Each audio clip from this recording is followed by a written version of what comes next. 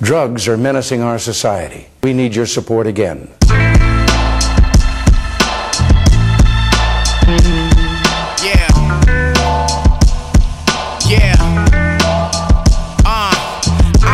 Nigga got models cleaning the crib. I'm here styling on them, the iron on me, I wig. Fans bugging your spot, niggas raiding where you live. You know the stakes high when you making it on the strip. I talk to the blind man. So the first time I ever heard of Nick Grant, I was watching a YouTube video of Sway's Universe.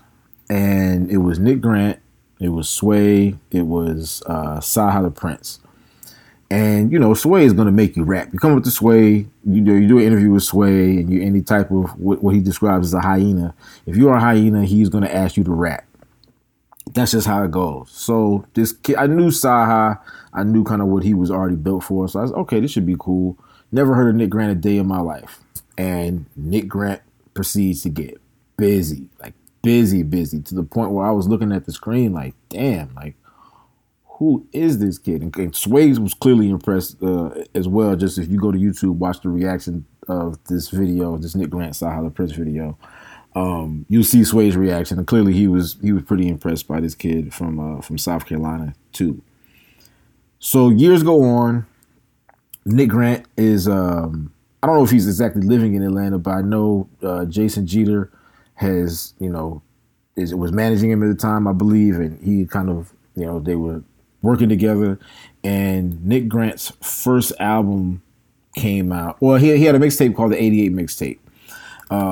Then his first album came out, and I mean, it was a departure. Like I can say that. I feel like it was a departure from the Return of the Cool was the album, by the way. I forgot to say that. But I feel like it was a departure from the guy that I had seen in the Sway freestyle video.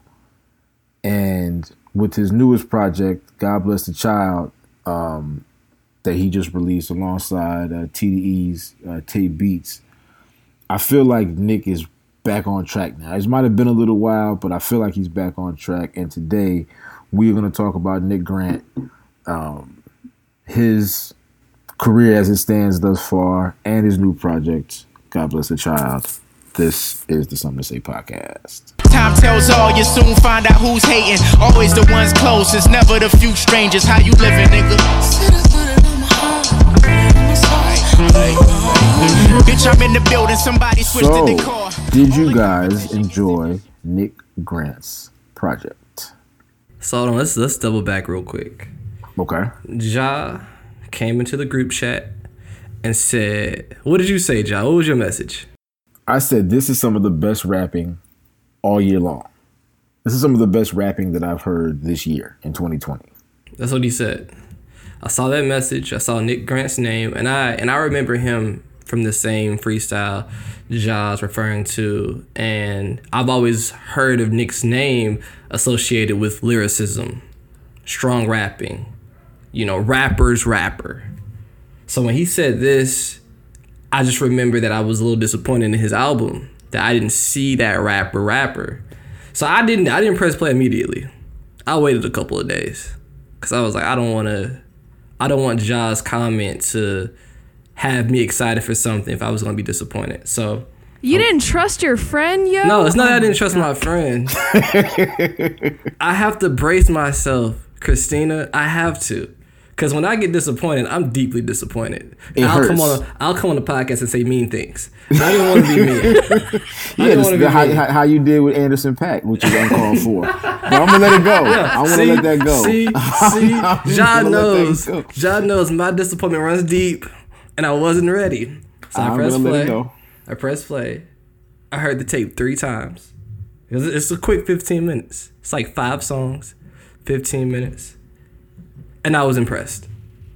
I was like, oh yeah, Ja's right. I don't know about the best rapping of the year, but as far as if you coming into a project expecting lyricism from a rapper who is expected to be a lyricist, he hits the mark for me. I totally think he nailed it this time. Just as a rapper, like he really got into his rap bag as far as just from the lyricism, flows, even the way the songs are like written, you can tell that the intentions of this project was to showcase penmanship, if nothing else. And I've been looking for that. I've been looking for the rapper poets, the ones who are only caring about writing versus constructing the best songs or constructing the best hits. Like, this is just a rap project for people who want to hear someone just go. And I enjoyed it thoroughly. Okay. I dig that. I think it helped going into this project that I had no idea what to expect. I hadn't previously heard of Nick Grant before. I didn't know the backstory. And really the only, I guess, barometer I had, or like the only way I could really gauge like what I was about to listen to, was really Ja's taste in general has leaned very grayscale lately. It's been very like Griselda. It's been like very like Ja's taste has been like, I feel like you're on something right now to where I feel like I kind of know what to expect before I press play. And when I press play, I was like, yup, this matches up pretty much exactly. This is it right here. This is it right here. So that being said, as I'm listening, I'm hearing a lot of frustration being let out because he alludes to having these gripes with these labels and kind of having to wrestle with these different expectations as he's talking about everything else, which I thought was interesting because dude still sounds pretty young. I don't know how old he actually is, but even though he's talking about his heroes being like these elder rap statesmen, he himself still sounds young. So it was just an interesting introduction to an artist who has already seen some things and done some things. But as you guys were saying, there was a departure at one point, and that's really interesting to me. I just listened to the title track for Return to the Cool, and at the mention of cufflinks, I turned it off because I was like, what the hell is this? Like, I was so confused. And like, even before the project, I didn't mean to cut you off, but now I'm like, you said that and they like spun me in a direction.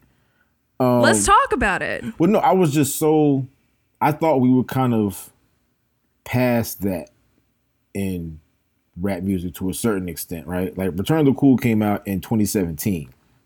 It wasn't that long ago.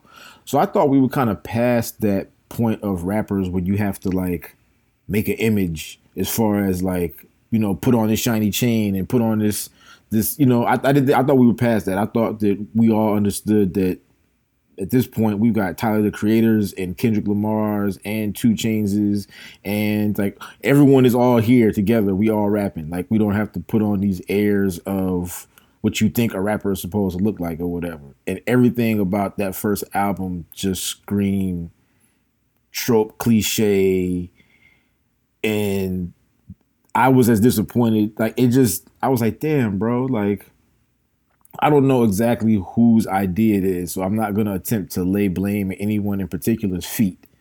But at some point, Nick must have gone with it because he thought it was cool, and his management and, you know, Jason Jeter and them guys must have thought, I think it was, I want to say it was Jason Jeter and hip hop. I could be wrong about that. But I know Jason Jeter had a part that they were taking this project on, and they must have thought it was cool at the time, but I just didn't understand. To me, it didn't translate into anything. And I don't know. It just kind of left a bad taste in my mouth. That's true. When was the last time that like luxury rap, as in like cufflinks, was really in vogue? I can't remember. I mean, I don't know. I mean, I guess if you're Rick Ross or somebody, that's cool. If you're doing that, but like, you're a brand new artist. No one's heard of you. Why are you talking about your cufflinks? Like, we don't. Like, if you talk about your cufflinks, I'm assuming you're rich, but we've never heard of you before. You're not coming out saying that you're rich per se. You're a kid who's good at rapping. So like, why are we talking about being rich when we're not. That's true. Rick Ross is really like a John Grisham in that, like, he's a serial novelist. Like, this is his world. And you live in his world. You live in his world, exactly. Whereas Nick Grant hadn't necessarily, we knew he hadn't come from that world yet. And then all of a sudden, you go for it and you're like, you're like a rich pimp in a Cadillac all of a sudden. I'm like, hold on, how do we get here? Well, I think there is an expectation once you have a label situation for you to live and act as a signed artist. So I think it projects, I'll need to have an image. I really do believe, especially in that 2015 to 2018 period, a lot of rappers that were coming up wanted to define themselves very quickly, who they were, what their image was, because it appeared to us, especially after like the Currency era lifestyle rap, that you needed to have yourself defined to build a fan base. But not enough rappers really lean into the fact that I just rap well. Like, I think that is a complete okay uniform to wear, that I am a rapper's rapper. It doesn't seem like as much confidence is laid into that way of thinking. Like, you had to have a pink polo. You know, you need to have that shirt or that hat or that necklace or that thing to define you as, okay, I'm outside of what you normally get from rap music. When really all you need to do is be exceptional with your words.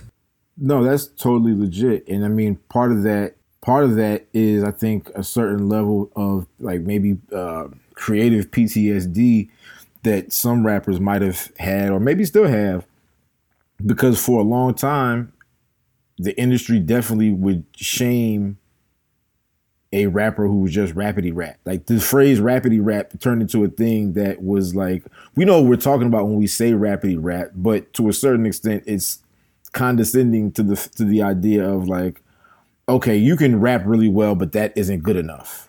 And that's a weird thing to say about a art form that is full of words and speaking.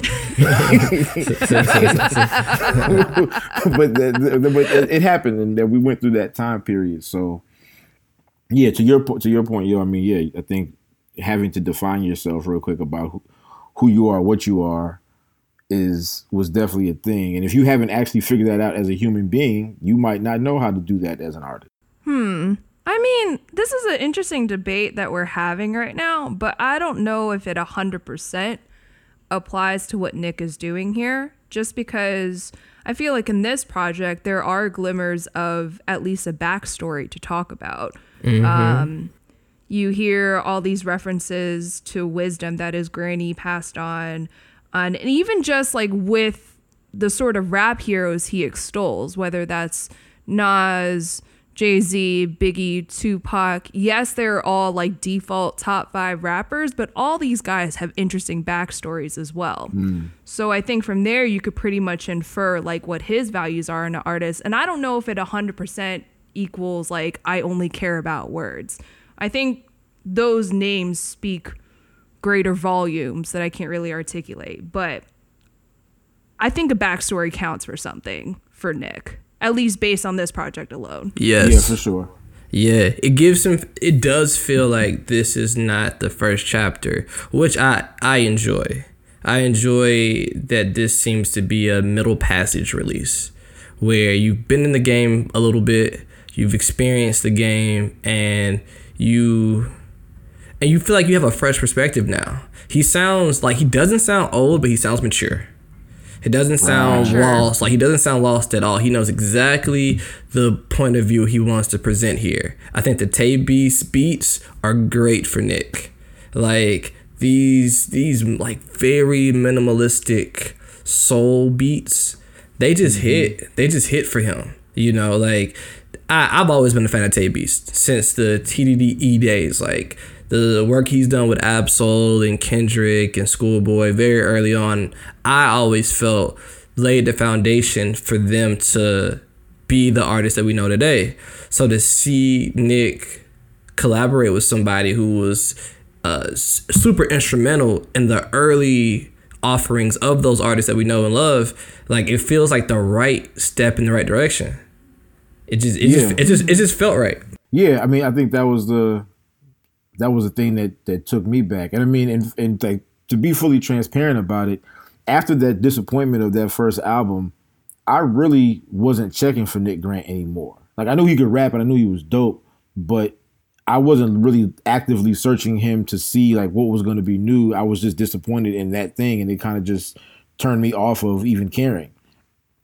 And my homie from high school sent me a DM with what's the last song called? Black Windows. Mm-hmm. And he sent me that record, and I was like, oh shit, this feels right. Like, this feels like what he was supposed to have sounded like from when I was disappointed 3 years ago. So let me see what else. And I thought it was just a single at first. Then I realized there was this project, and I'm like, oh, okay, well, 5 new songs. If they all feel like this, then maybe he's doing the right thing. And as soon as I pressed play on the first record, it all came back, and I was like, okay, yeah, he gets it now. now we're going in the right direction. Yeah, absolutely. Yeah, no, Black Windows, when I got to the end of the project, I was like, yo, these songs are getting better. Right. Like, that's how it feels. It feels like each record gets a little bit better. And I really enjoyed how lean it is. I've been into really short projects lately. Like, if you can give me a good 8, give me a Kobe, I'm great. That's all you really need. That's all I need is a strong 8. I don't really need no more than that. I'll take 11, 13. But really, short projects that each song gets better excites me. Because it feels like you are aware that every second counts. So you need, and I feel like that's what he's very aware, that he's on the clock. And that's like, the songs aren't long. He didn't do any like 5-minute 3-verse records. Like, no, these joints are lean. Some of these joints don't even have hooks. It's just, he just runs down for like just 2 minutes and 40 seconds. That's true. And Yeah. I mean, 2 minutes and 40 seconds of bars and life experience, and then I'm gonna get the hell out of here and go to do another one. I think it's a really good middle ground between a mixtape and an EP, where you can tell these are original records, but they're not constructed to be an album. You know, I'm not trying to give you some long, concise concept narrative. I'm not after TikTok or radio. Like, I'm just rapping. There's a couple of songs that's constructed, like written. You know, you got a BJ the Chicago Kid hook. Right. You got, you know, there's songs, there's records. But for the most part, I think your attention should always be on the rapping here. And it's kind of crazy because like Griselda does that really well. Keeps the focus on the rapping. But I don't see that as much when I listen to songs. Like, I was playing Big Sean's album, and he has a lot of rapping, but you can... It's like 20 songs, right? Yeah. Okay. It's long-winded. I'll say that. Okay. Sean is long-winded. And I really appreciate brevity right now. Like, if you can just cut to the chase and get it to me in such a concise manner, I'll come back to it. That's why I ended up playing it 3 times, because it was easy to play back. Yeah. Would you accept that format from an album? Like, if an artist came out and said, this is my debut album, here's 7 songs. Yes. My debut Yes. project. Absolutely. Please. Done. Please. Where's the petition? I'll sign right now. I'll go to Atlantic and Interscope and just like 7-track albums. Not the mixtape, not the EP. This is the album. Nah, put these rappers on the clock. You have 7 records to do it. Now, yeah, I think if you do 2 or 3 songs, that's like getting a 50-page book and calling it a debut novel. I might feel a little bit ripped off. Right. But something like 7 feels substantial enough. And it also kind of speaks to confidence. You got to be confident enough to be like, this is all you're getting, This but 7 trust is me, gonna this get is it going to done. be substantial. Yeah. I Yeah. admire that confidence. Yeah. Rather than turning in an Anna Karenina bullshit, which just sounds like what Sean did. Well, I guess the other part too is I guess there's value nowadays in, I mean, maybe it's a little different now because we're not like driving as much. But I think there's value in being able to like leave your house, press play, and by the time you get to wherever you're going, you're pulling into the parking spot, and like the last song or close to the last song on their project is playing. I think there's value in that. I mean, you could give somebody a good 25, 30-minute commute somewhere. Please. And I feel like that's like you did them a service. They will remember your album. They will probably hold it near and dear to themselves because they can play it real fast a bunch of times if they like it that much. Mm-hmm. And it's not an encumbrance to their day. Yeah. I hate stopping in the middle of a thought or like in the middle of the song. I don't know why, but something about that just pisses me off. It's like, oh, I'm not going to remember. Like, yeah, no, finish the song. Whatever that feeling I'm having right now, I just need to sit through this next 90 seconds so I can just soak it all up. And then I can proceed with whatever I was going to do. For sure. I think there's a big misconception that when people say that music is too long or an album is too long, that it's a criticism against the amount of songs. And that's not really what it is. It's the length of time. Because if you give me 20 records and they're like an hour and 15 minutes, let's say my commute is 30 minutes. So I only get halfway through the album. But like all the things that you're thinking about in your day, from like your text messages, emails, tweets, Facebook, Instagram, like there's just way more information coming at you. So I think it's harder to digest longer albums because you just have way less space in your head. Shorter albums allow you to fill up smaller spaces in your mind, but they can have a deeper impact. And I think that you need to adjust to the time of how much information people are processing now versus how many songs you want to give them. Because I think if you adjust to the times, especially what people are kind of going through, like you got to just look at your audience now. They're just processing way more information. They just are. Like if they follow you on Twitter and Instagram and SoundCloud and Spotify, like just think of all the places they just look at you at. So imagine all the other artists they have to follow, they have to keep up with. Man, the best way to cut through the noise, short and concise. Well, that is if you like, I feel like I'm always saying, but I mean, I feel like it all depends on the number of ideas you actually have. Like I'm thinking about, some of Nick Grant's role models, and those artists could hold your attention for an hour plus simply because they had so much to say and they had so many ideas. If you don't have that many ideas, don't try to keep me waiting. I think that's what it kind of comes down to. I like that point. That's a good point. No, for sure. Because there's a certain level of creative dishonesty, right? It's like you have 19 songs, I like but that. These aren't all good, and you know they're not all good, and there was no reason to force them upon us other than metrics or whatever math that the label wants to come up with to meet whatever quota they thought they want to meet. But yeah, you don't have 19 good ideas. You have 7.5. Right. That might let you stretch. That I might let you stretch to 9. Yeah. if you just really need to get one of these out. But the strength of your ideas, the strength of what you're talking about will definitely determine. I still don't necessarily need 20, but it is definitely a factor in how much you can get away with as far as number of songs. And I think we would have a warmer relationship with deluxe albums if you had 7 tracks and then you added like 4. Yeah. The deluxe being 12, 13 is like, that's kind of dope. That's the deluxe. Like, I'll be way happier with that idea. I don't need 27 songs, guys. It's crazy. I'm looking at Jay-Z's Blueprint track list right now, and 13 records, really.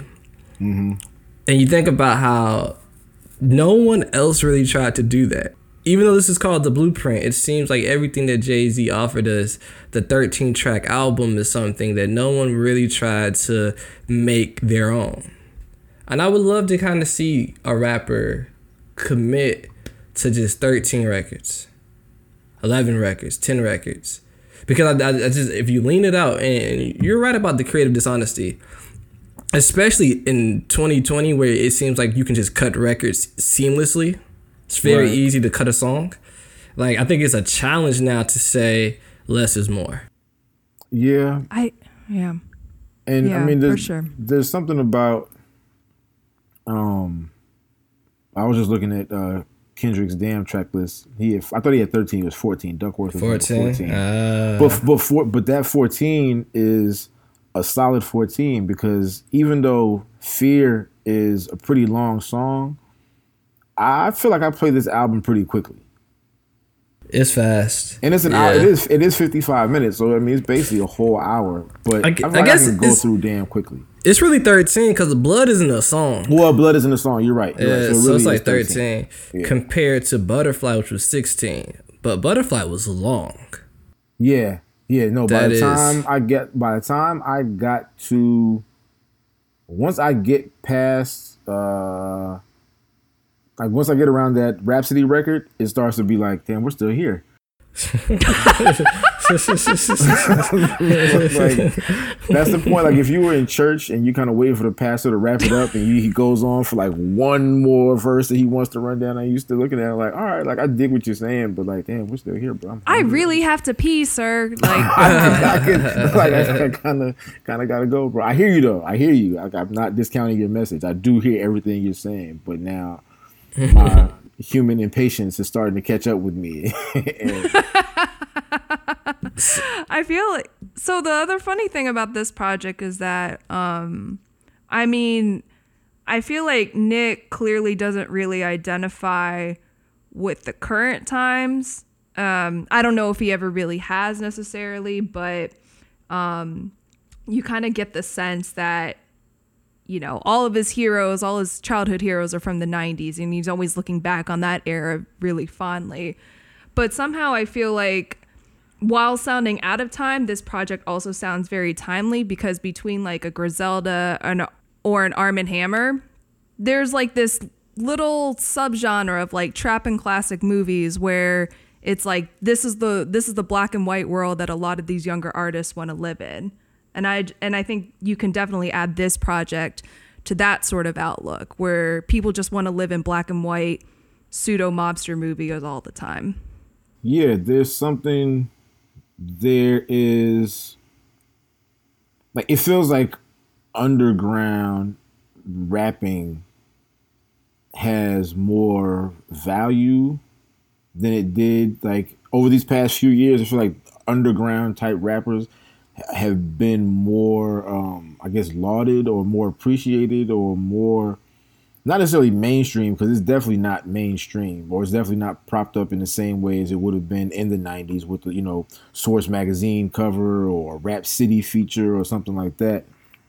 But between Griselda and Makami and, like you said, Arm & Hammer, and like there's even going back further, you go to like Sean P and like rappers like that, like there is a presence of underground rapping that seems to be appreciated now maybe than it was a lot more in the early 2000s, when it felt like some of that started to get washed out. Yeah, do you feel like it's because they're actually in the underground now? Like they're back in the New York sewers? Not saying that Nick Grant is, but... There might be something to that. I mean, obviously keeping a traditional boom bap, soul sample driven type music, and then having, you know, rappers who are committed to being rappers in the most traditional way possible. I mean, there's, you know, it's a place that Jan Sports can be happy with, and it's a place that if you dibble and dabble in mainstream rap and you like some underground dusty shit sometimes, like there's something there for you too. Got you. There's something to be said about what the underground is now, like the parameters of it, because you have artists who are signed to labels. You have artists who haven't announced that they're signed. Then you have the artists who are new and buzzing. And then you have the guys who have been working for a while and they haven't hit a certain threshold that you would associate with mainstream or hyper notoriety. And it's the artists who stay in that space between notoriety and unknown. Like they're unpredictable, Because it's not like being one hit away. It's more like one mixtape or one album or one cosign. Like, you never know where it's going to come from. But when it happens, there is a transition. Like we saw with Griselda. They went from being like this super underground collective to Jay-Z knowing who they are, and to them being on, late shows. About them in interviews. Exactly. It changed so fast, I think. But some people will look back at Griselda and be like, nah, it was slow. So it just depends on where the artists are and the perspective that you're looking at it. Because, Nick Grant could put out, let's say, like 2 or 3 more projects this year, or 2 or 3 next projects over the next 18 months, and he could be in a completely different position than he is today. Sure. No, you're absolutely right.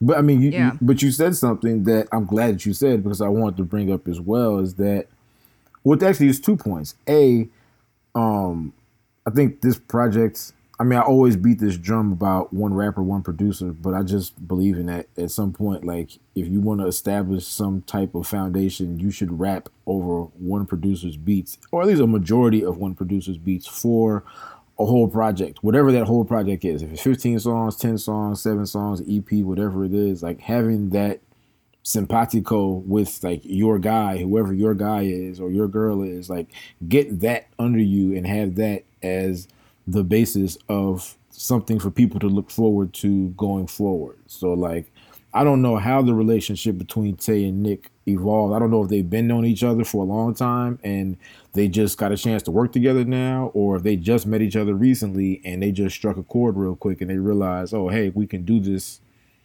together as a thing and it makes sense.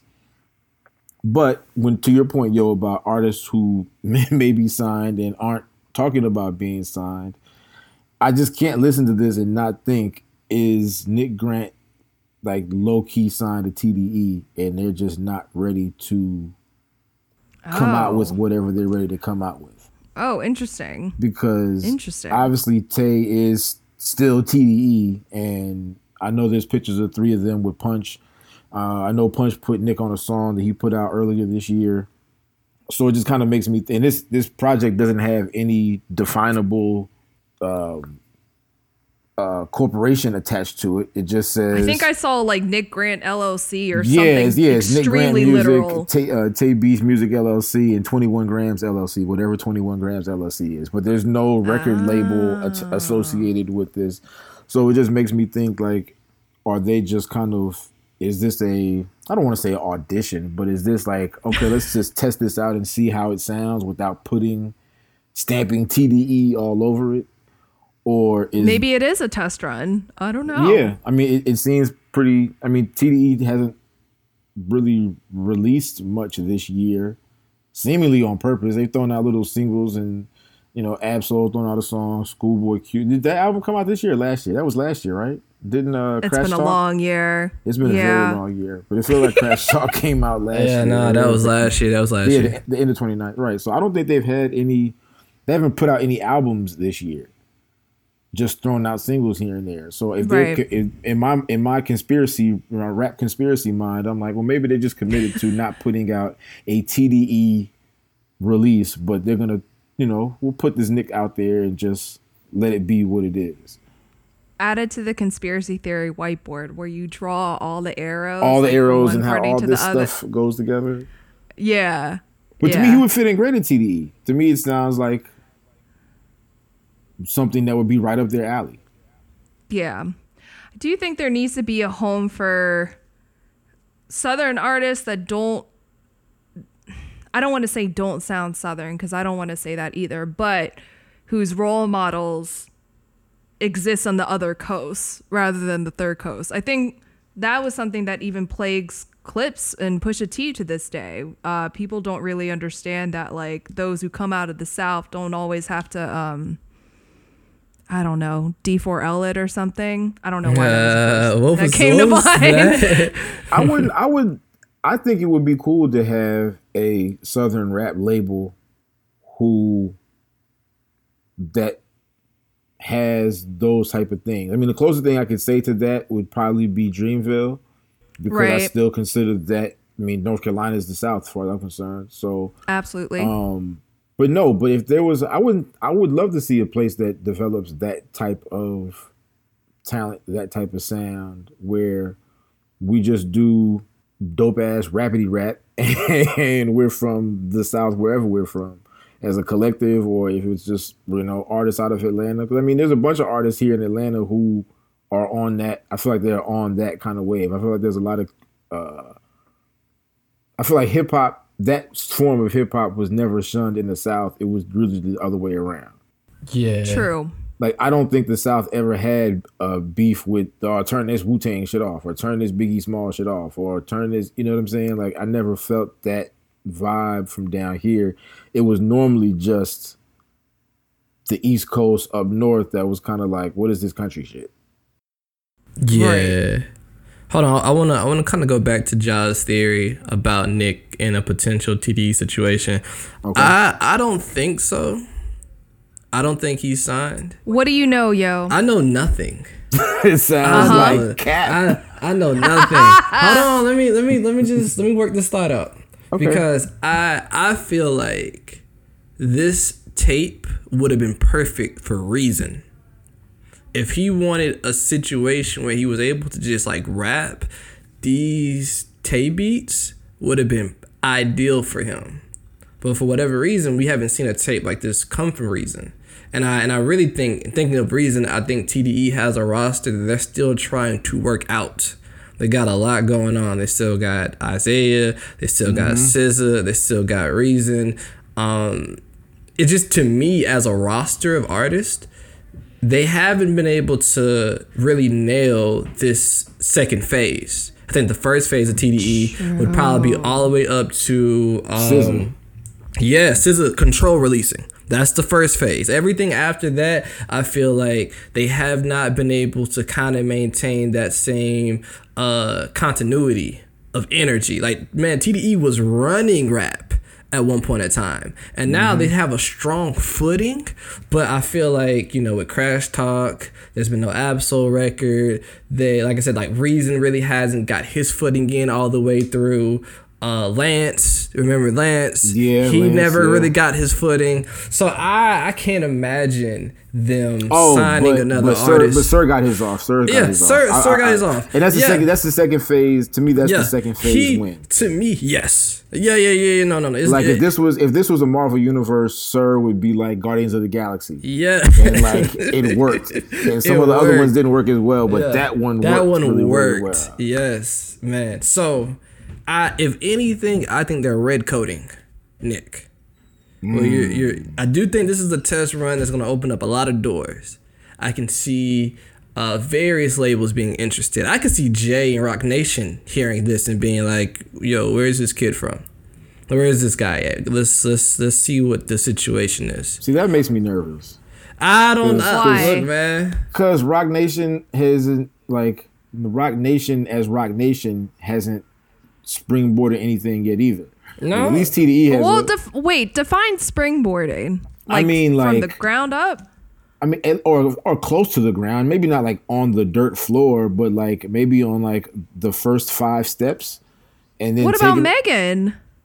But Megan was Megan. And that's management. She's not their artist really.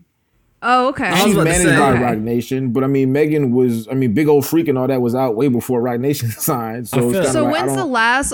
Who was the last artist to really pop out?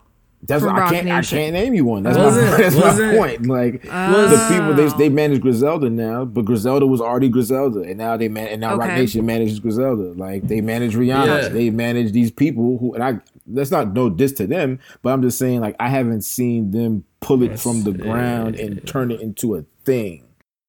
And so Rock Nation as a new artist, yes, that makes me nervous. What about Rhapsody? Was Rhapsody evergreen when she went to Rock Nation? I think it was the same situation. Yeah, same thing kind of. I feel like she was already Rhapsody before the Rock Nation management thing came to bear. Like, yeah, I hear you. I just think that I would pick Nick Grant in that same class of rap as Rhapsody, which is why I think he would attract the attention. Oh yeah, for sure. Yeah. Oh yeah, no, have their attention. Absolutely have their attention. Now, who he goes work with, is beyond me. It's beyond me. But I do think you with an album like this, a project like this, you create the conversations. And I believe every artist, no matter where you are in your career, you need a conversation starting project. Yeah. You do. No matter if you're at the beginning, middle, or end of your career, if you cannot make the people talk, then you are always going to be struggling to get to that next stage. Right. So I feel like he was able to create that conversation starting project. Now, depending on what he does with this, it's funny because I was just talking to a friend about Lil Durk and the Drake feature. And it's like, well, what do you do after you get your Drake feature? Because you start the conversation, but now the clock starts to tick. You have to either release a big single, you have to release a big project, you have to use that momentum for something in hopes of taking those conversations further. Because the last thing you want to do is hold your cars too long and the people stop talking. No, that's legit. I mean, with this Nick thing, I don't know what the next part of it is. I don't know. I mean, obviously, I'm sure they're gonna put out, videos or more content or whatever. But to your point about like TDE and what they have going on at Reason, I've also never seen them. I mean, if Nick isn't signed to them, I don't know and obviously, like I said, this isn't coming out as a TDE project, but like has any other TDE producer or been that affiliated with something that didn't have anything to do with TDE at all? Like, it seems to me that if these beats were just around, Reason would have rapped on them, or he never heard them ever. But they sound like beats he would definitely rapped on. So if he hasn't, it makes it sound. The other option is that Tay made all of these for Nick, and if he made all of these for Nick, what does that mean? That means that they must have some type of like real relationship. If he just, I mean, Tay could be out here expanding, which I would love to see. I think he's a great producer. I would love for him to expand his wings and to work with more artists. Man, it's so many different ways you could play this, and there's a lot of different ways it could be seen through. And I really like the way your mind's thinking, because when you're a producer signed to a label, you would think you would feed the label artist. I don't think we've ever seen a Reason Tay Beast record. Don't quote me on that. Like, don't quote me on it because it's possible, but I don't remember one. No, maybe he did one or two on that last Reason tape that came out. But it was either earlier this year or late last year as well. But I didn't know them to be. I didn't know that project to be helmed by any one particular person, even if they have one record. But it's like Tay is, to me, that's like Swiss doing a records on brand new artists during the time when he was Swiss, and this has nothing to do with Rough Riders.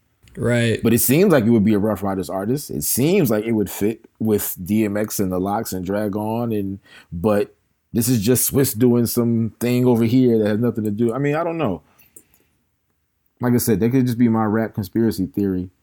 But to me, it would make sense. But I understand what you're saying, though, because they do have a lot going on, and it feels like there's still some unfulfilled prophecies at TDE.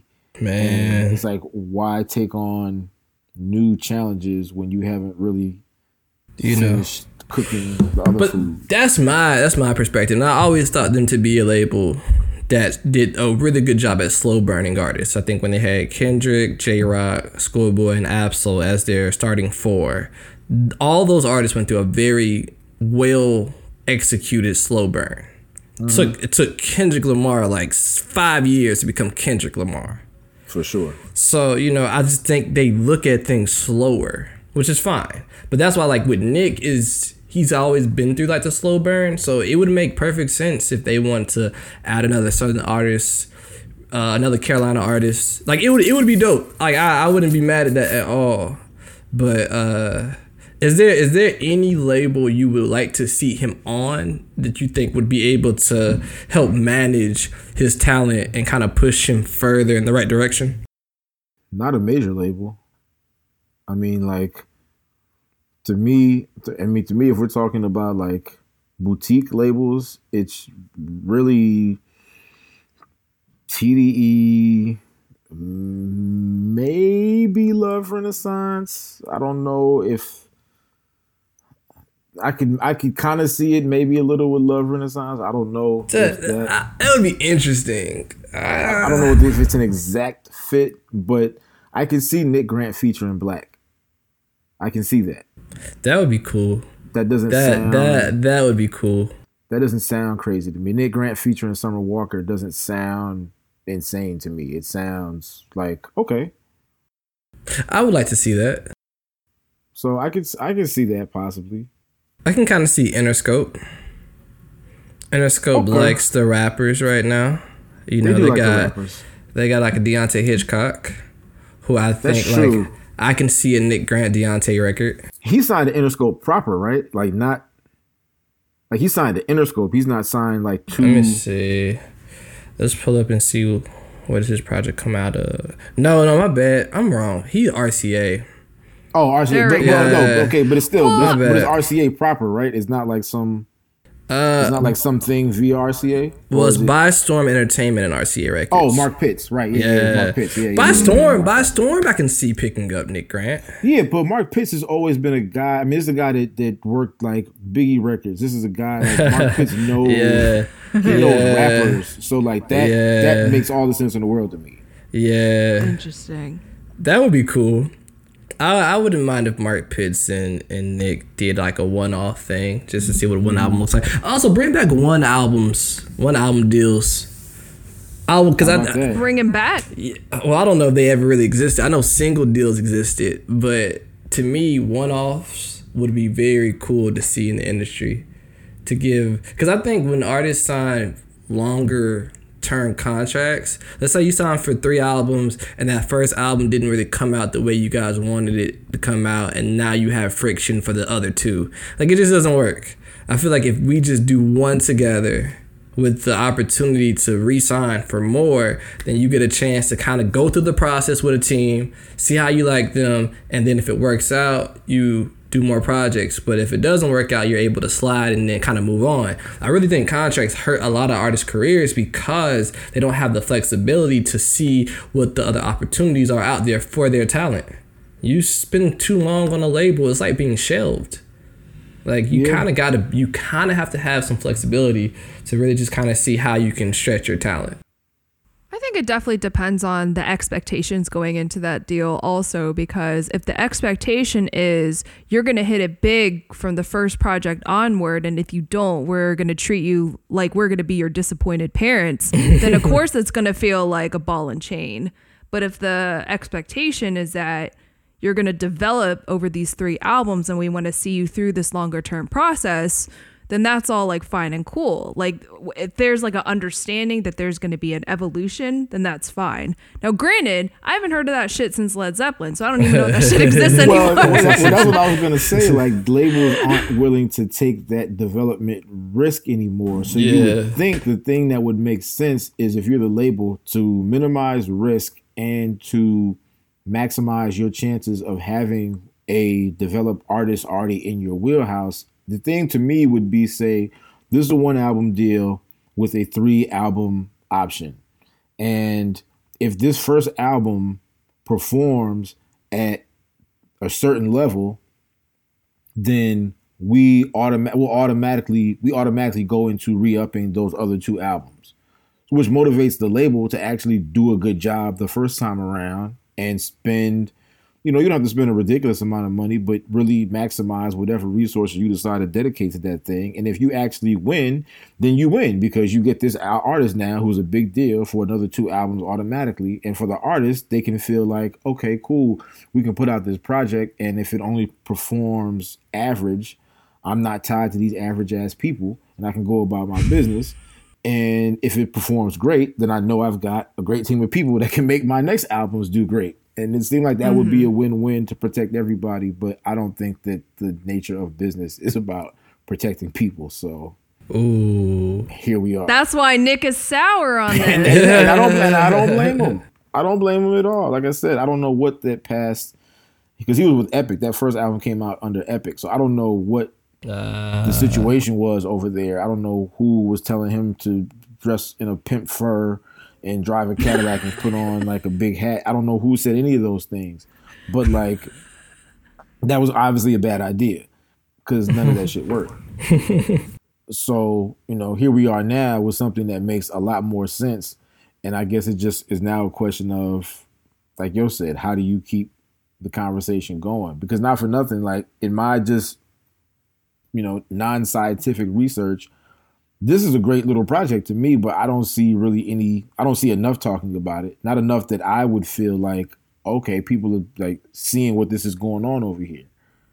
Because this shit came out in June. Or like this shit came out. It's like this project is like 2 months old, I think. Oh, really? Yeah. Jeez. What a timeline we're in. I mean, granted, everything is crazy right now, so I'm not gonna like blame that necessarily on Nick Grant or the listeners, even for that matter, because people are dealing with real life shit. You're trying to relaunch your career in the middle of a pandemic when people are losing their fucking minds. It's gonna be a little difficult.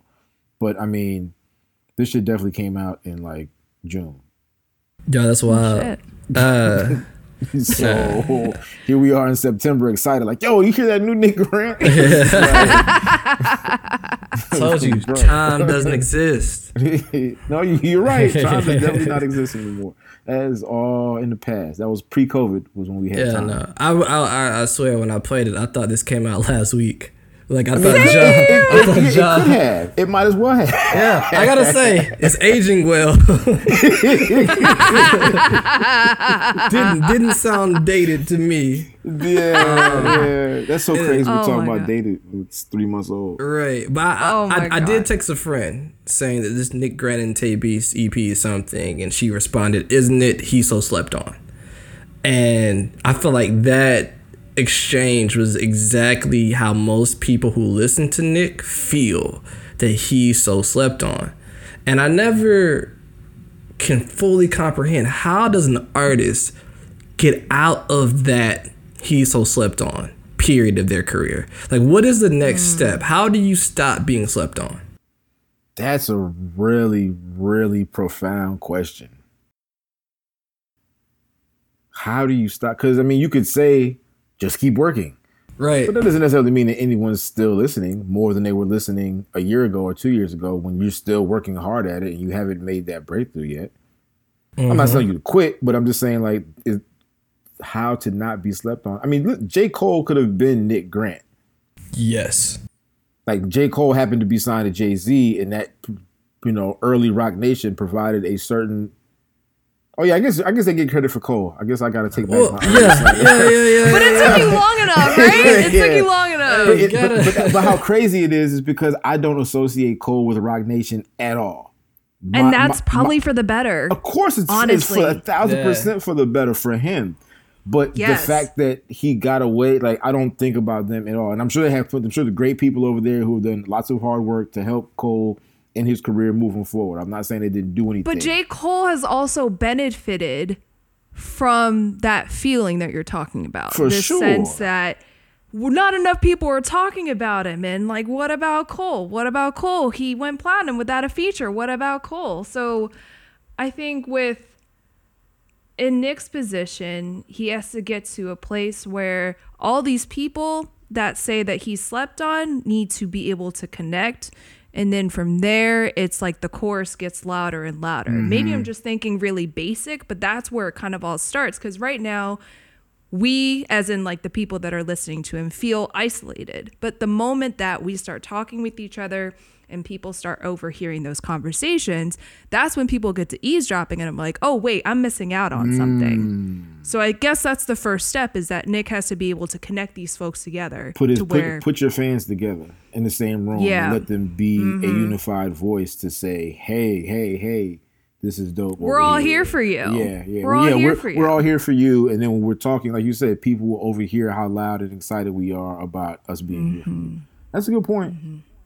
It's like the teenage girls at the Big Sean concert, or no, Tyga concert, the one that you were always talking about. That was the weirdest concert, bro. Like, there was like grown women in there, and there was also children in there, and they all loved the exact same song. This is like, yo, what is going on here? Some of y'all are 23, and some of y'all are 12. And everybody's in here jamming the deuces. Like, but yo, I gotta say, and this is something that I've been thinking about. You might have to open for someone bigger than you to help cultivate that fan base. Because Wayne took Drake and Nicki and Tyga, took everyone on tour when they were doing the Young Money album and put them on stadiums. Jay-Z took J. Cole and Wale on the Blueprint 3 tour, put them on stadiums. And I'll never forget when Jay-Z was here doing the 444 tour. I was in the elevator going to my car. There was an older black couple, and they had asked me, hey, who was the opener? And I said his name was Vic Mensa. And they were like, we're going to look him up when we get home. And that's the thing. It's like if you... And it's hard to do because there's only so many big name artists. But if you can get yourself on a tour that allows you to perform in front of an audience who do not know who you are, and you're able to win them over, that's how you start to build that community that's going to be loud for you. But then I think that's the hardest thing to do, is because strategically, that's not an opportunity given to everybody. You know, you got to have some type of management deal, label deal. And that's what I really believe is the strongest reason why major label artists have the biggest fan bases, is because they get the cosigns and not just a feature. Like, to be taken on the road to perform for way more people than you've ever seen in your life is a leg up on anybody else. Nah, absolutely. I mean think of how badly COVID put a dent in so many new artists and artists that we haven't even heard of plans. I mean, even with Grip, like it's like Grip is very fortunate to have been able to do that European tour with JID in a time where you could still do tours, and JID is like one of the brightest young up and coming, on the way to being established artists that are out right now, and you get to see all of those people who all become loud voices for you. And as soon as he gets back, you know, he was about to go out with Brent Faiyaz, and you know, COVID came and crushed the buildings, and that, you know, that would have been stateside though. Grip hasn't been, you know, stateside. That would have been, you know, even though it's Brent Faiyaz's R&B, it might have been, you know, the crowd might have been, okay, you got to win these people over. But it was an opportunity to win some people over. Yes. Who aren't coming for rap. So, like, I think it's an extra win if you do. If you do, yeah, you get the big bonus points. Like, I was here for some sexy romance angst time or whatever Brent is on. And, like, I could have got turned on to, like, my favorite new rapper at this R&B concert. Right? Yep. Yeah.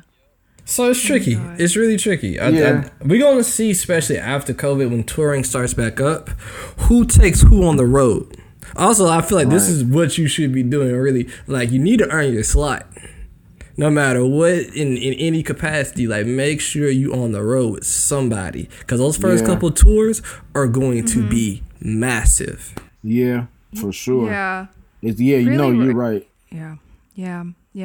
No, really randomly, y'all had me thinking about opening acts and shit. When Outkast did the reunion, I want to say this was day one. I rode MARTA to Centennial Park, and there was an older gentleman wearing a Fila sweatshirt before Fila made the comeback, if you may remember. So he is prototypical old Atlanta.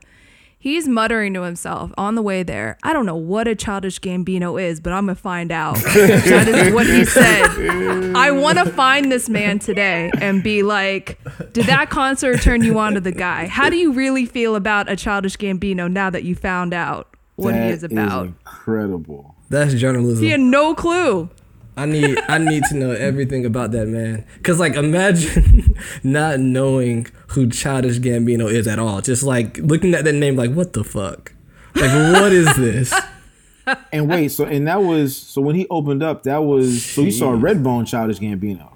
No, that was before Redbone. That was before Redbone. He saw 3000 Childish Gambino. Yeah, 3005 Gambino. 3005 Childish Gambino. Wow. Yeah, what a time. Well, yeah, what a time to come in to figure out. A lot has happened since then. A lot is going on since that point. Good time to jump on the wave, man. I'm telling you. Yeah, this is before Atlanta. This is before all of that. But see, it's just such a good opportunity. I think Rory was on that. He opened as well. Another one. But I also think that, especially with him too, another one super early, had a lot of great looks. but like maintaining that conversation is also even harder when you're new.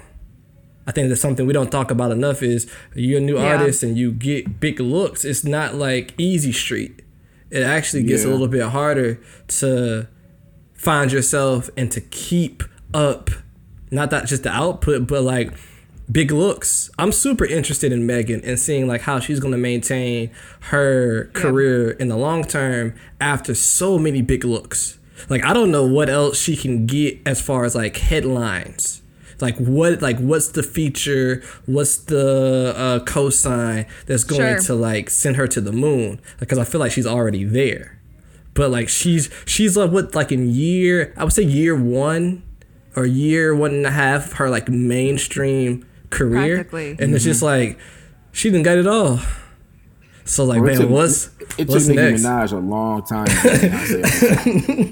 Man, Nicki did a lot. A long time to get. Did a lot, man. Beyonce pulled right up to Megan crib like, yeah. So here's this record. here's these savage bars I got for you. Man, she barred up too. That was great. Yeah, we gonna look back on that. That was a moment. I'm sitting here thinking, I could see as far as artists. I was trying to think of artists who could take Nick out right now as an opener, that have a good live show, that have a fan base built in, but maybe it's not it's a fan base appropriate for Nick Grant. That's not like a, they're not looking for they're not looking for anything particularly mainstream, but not necessarily underground either. And I could see Nick Grant opening for Earth Gang when life starts back. I would like to see it. That would be hard. I feel like there's enough rapping and there's enough instrumentation that I feel like their crowd could take to Nick Grant. I'm sure a lot of their crowd has probably heard of Nick Grant before, but those who haven't, I think they could take to just the general vibe that you get from hearing Nick rap. I get the logic, but Earth Gang is a little bit more psychedelic. I mean, Earth Gang was one of the last acts that I saw before the pandemic, so this memory is very fresh on my mind. But they had like a lot of Technicolor stage set up, and they also had like the rowdy anthems. Like there were mosh pits galore. I think I'd want to personally see Nick Grant with somebody who's similarly grayscale, like not the do. It doesn't have to be that, but it could be it should be something similar to that. Go ahead. I could imagine Nick Grant, and this would have been last year, but opening for like Little Brother. Like, I feel that like was if he would have been Center Stage. Where did we see Little Brother at? That was at Center Stage. Center Stage. I feel like if he would have opened for them, like after that DJ set, it would have made sense to me. I feel like Yo, my God, Joe, I wish you were there because they were like, they really did get us up out there. We know it's a Friday night. We know we want to get your ass at home. So guess what? We're gonna be out of here before midnight. And the crowd was like, yeah, let's do it.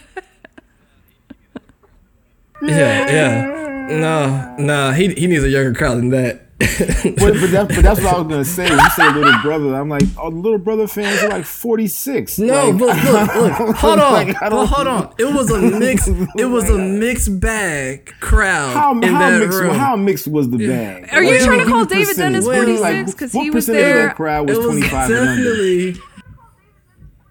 Right, yes, David Dennis is definitely 46. What are you talking about? That was definitely a two children and a wife club. Yes, although I did bring Mike there, and like Mike had never heard a Little Brother or big on Little Brother, but like as soon as he heard the "You'll be home by midnight" quip, he was like, "Oh, I'm a fan!" Immediately. All right, yeah. I'm just thinking. Two kids and a wife should not be a demographic right now. Nielsen has that demographic. They watch that demo very closely. It is in 2020 rap. Yeah, hip hop fans in 2020. There's definitely a segment of us. It's a mentality. I don't have any kids and a wife, but I'm of two kids and a wife. It's a mentality, right? But it's a mentality. But I just feel once you have two kids and a wife, you're looking for bars. You just are. Oh yeah. That's true because if it's a wasted night out, that's the way and like you had to call a babysitter for that shit. You're gonna be upset. Yeah, they babysit all that to hear some little. Yeah, they hear skirt. Yeah, they not paying $25 an hour to hear skirt. This is why the openings of these tours are gonna be so important, because demographic wise, I think all music fans are going to be looking for their show. Whatever their show is, they're going to be looking for that coming out of COVID. Like if you in the bars, you want the bar fest when you leave your house. If you into just fun, you want to go have the best time of your life at that next concert. So actually, Griselda, I could see for Nick. That would be cool. I thought about that. I just didn't know if. I don't know if it's gonna attach itself seamlessly, I think Griselda's crowd, I think, will definitely 1,000% appreciate the bars. I just don't know. Okay, fair, if, fair. Nick isn't violent enough. There's no violence on this tape. Yeah, there's very maybe there's very small. It's a distant past and things of that nature, but nothing not blow your face off. Is it? Yeah. It's not like a blow your face off tomorrow when you leave your grandmama's house with turkey dinner. It's not. He does talk about his grandmother. Yeah, but it's not in the Goodfellas way where you're leaving your mom's house after having the eggplant parmesan and you're gonna go off someone. That's not that mentality at all. Well, the funny part about all of this is that the first time that I saw both Nick Grant and Earth Gang perform was in the exact same place, and the place that they were there, they were on stage, not together, but wow, Earth Gang opened for Nick Grant actually. And crazy. Yeah, and it was crazy because it was a Hennessy event at the W in Midtown, and neither of them, I knew both of their music. This was in probably what was it? This must have been 2013. No, maybe not that far back because Nick's album wasn't out yet. But so maybe it was 2015 or 14 or something like that. Good 5-6 years ago. And Earth Gang opened up for Nick Grant. And in my mind, I'm like, we're at the W in Midtown, and nothing about this environment says Earth Gang or Nick Grant. Earth Gang is doing their Earth Gang. They're fully formed creatures already. So they got their outfits. They're doing their 1-2. Venus is up there killing it. And Nick Grant is doing his bar fest. And it's a bougie Atlanta crowd at the W. They don't care about your psychedelic aesthetic. They don't care about your bar struggles. They don't care about none of that. They're here to drink free Hennessy and see what famous people are in the building. It was just weird. That is an odd night. That's an Atlanta night, but that is odd. Yeah, no, it was very strange. I was like, utterly strange. Is opening for Nick Grant, and I'm like, okay, I guess so. Yeah, okay. Now thinking about that in reverse, him opening for them, I can't see it. That would be weird. Maybe not weird, but just the dynamics of what they do well. The Earth Gang show is a rowdy show. High energy. I remember I saw them with Smino, and them as openers, you're gonna sweat. So I can only imagine them as headliners. You're going to sweat. Smino? Yeah, at the where was it? The Playhouse, I believe. That sounds like. I mean, I haven't seen Smino's show. I'm sure he puts on an incredible show. Yeah, he does. Playhouse. He does. But I gotta feel like if Earth Gang opens for you in this modern setting, you are under pressure. Oh, but he came through though. I gotta say, he did. I have no doubt about it. But it was loud. But I'm sure he had to be looking backstage, God damn, these things. I wish I could have known how he felt, because that's what I'm saying, man. Shows are very particular. How they align up really should be something people look deeply into, because if you pit the 2 or 3 right artists together, you can give people a night they'll never forget. And I feel like that Smino show was one of those nights where it wasn't a dull moment because the openers were so good. Earth Gang came out and really lit a fire in the crowd, where Smino just had to come out and deliver. Yeah. That's it. And it's a perfect alley-oop. That's all the opener performance are. It's you got to pit it right by the rim. And he's going to come in and dunk. Yeah. That's all it is. Be just good enough to not be better than me. Yeah, right. Like whatever that line is. Like if I'm 99, I need you to walk to 98.5 and just sit. Hold on. So before we get out of here, how was the Rhapsody Crit tour? How was that dynamic? I do remember the tour, but I was trying to think, did I see any of those shows? I didn't see any of those shows. I haven't seen Crit perform in a long time. I need to find someone that went to that show because unfortunately I missed it, and I've always been wondering like how did that dynamic work out. I heard great reviews, but I need someone to like break down that show for me because that kind of show I can see for Nick Grant, like him finding his perfect companion. In contrast, who is that? Is that person exist right now? I mean, they have to exist. Maybe they do. I'm drawing a blank right now. I am too, but that's what's making me wonder: does that person exist right now? Because I'm like, who is it on a tour standpoint that could bring Nick Grant into people's lives in a way that makes sense? It's an interesting. I feel like J. Cole could. It really is. Who? Cole would be cool, man. Cole would be cool. But I feel like Cole is too big. Yeah, I mean, I'm not saying he couldn't bring Nick Grant out. Of course, it would be dope if he did. But I'm just saying, like, is there somebody that is a quote unquote cosign, or not even a cosign, but just who's, to your point about putting fans together, like, who can do that in a way that won't drown out what's going on? Can you put? I mean, I haven't seen Nick Grant's show recently, but can you put Nick Grant in front of like 25,000 people right now?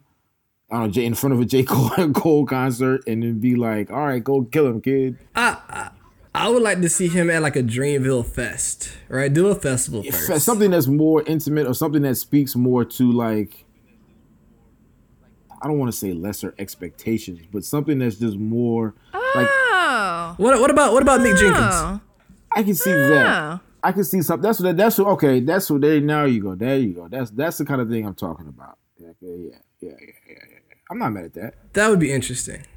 I would show up for that, and I think that Mick is in a good position to, strong fan base, but also in that tier of there's an elevation waiting for him. He can hit a whole nother stride, and I feel like Nick's in the same position. So you pair artists like that together, you're gonna see something. We're doing venues that are like 1,000 people, 500 people. But you can probably hit good 15, 20. Yeah. 13, I think would be great. Do like a 13 show tour. Really hit the good markets where Chicago, LA, New York, Atlanta, hit Detroit. The Carolinas, Detroit. Yeah, man, see, it would be nice. Why do someone need to hire us to put together shows? We've accomplished quite a bit. You have been listening to the Something to Say podcast, produced out of the SWATs by Michael Saba. This podcast is very generously supported by our Patreon people. Wow, I should come up with a better term for that. But if you are interested, head over to patreon.com/something to say.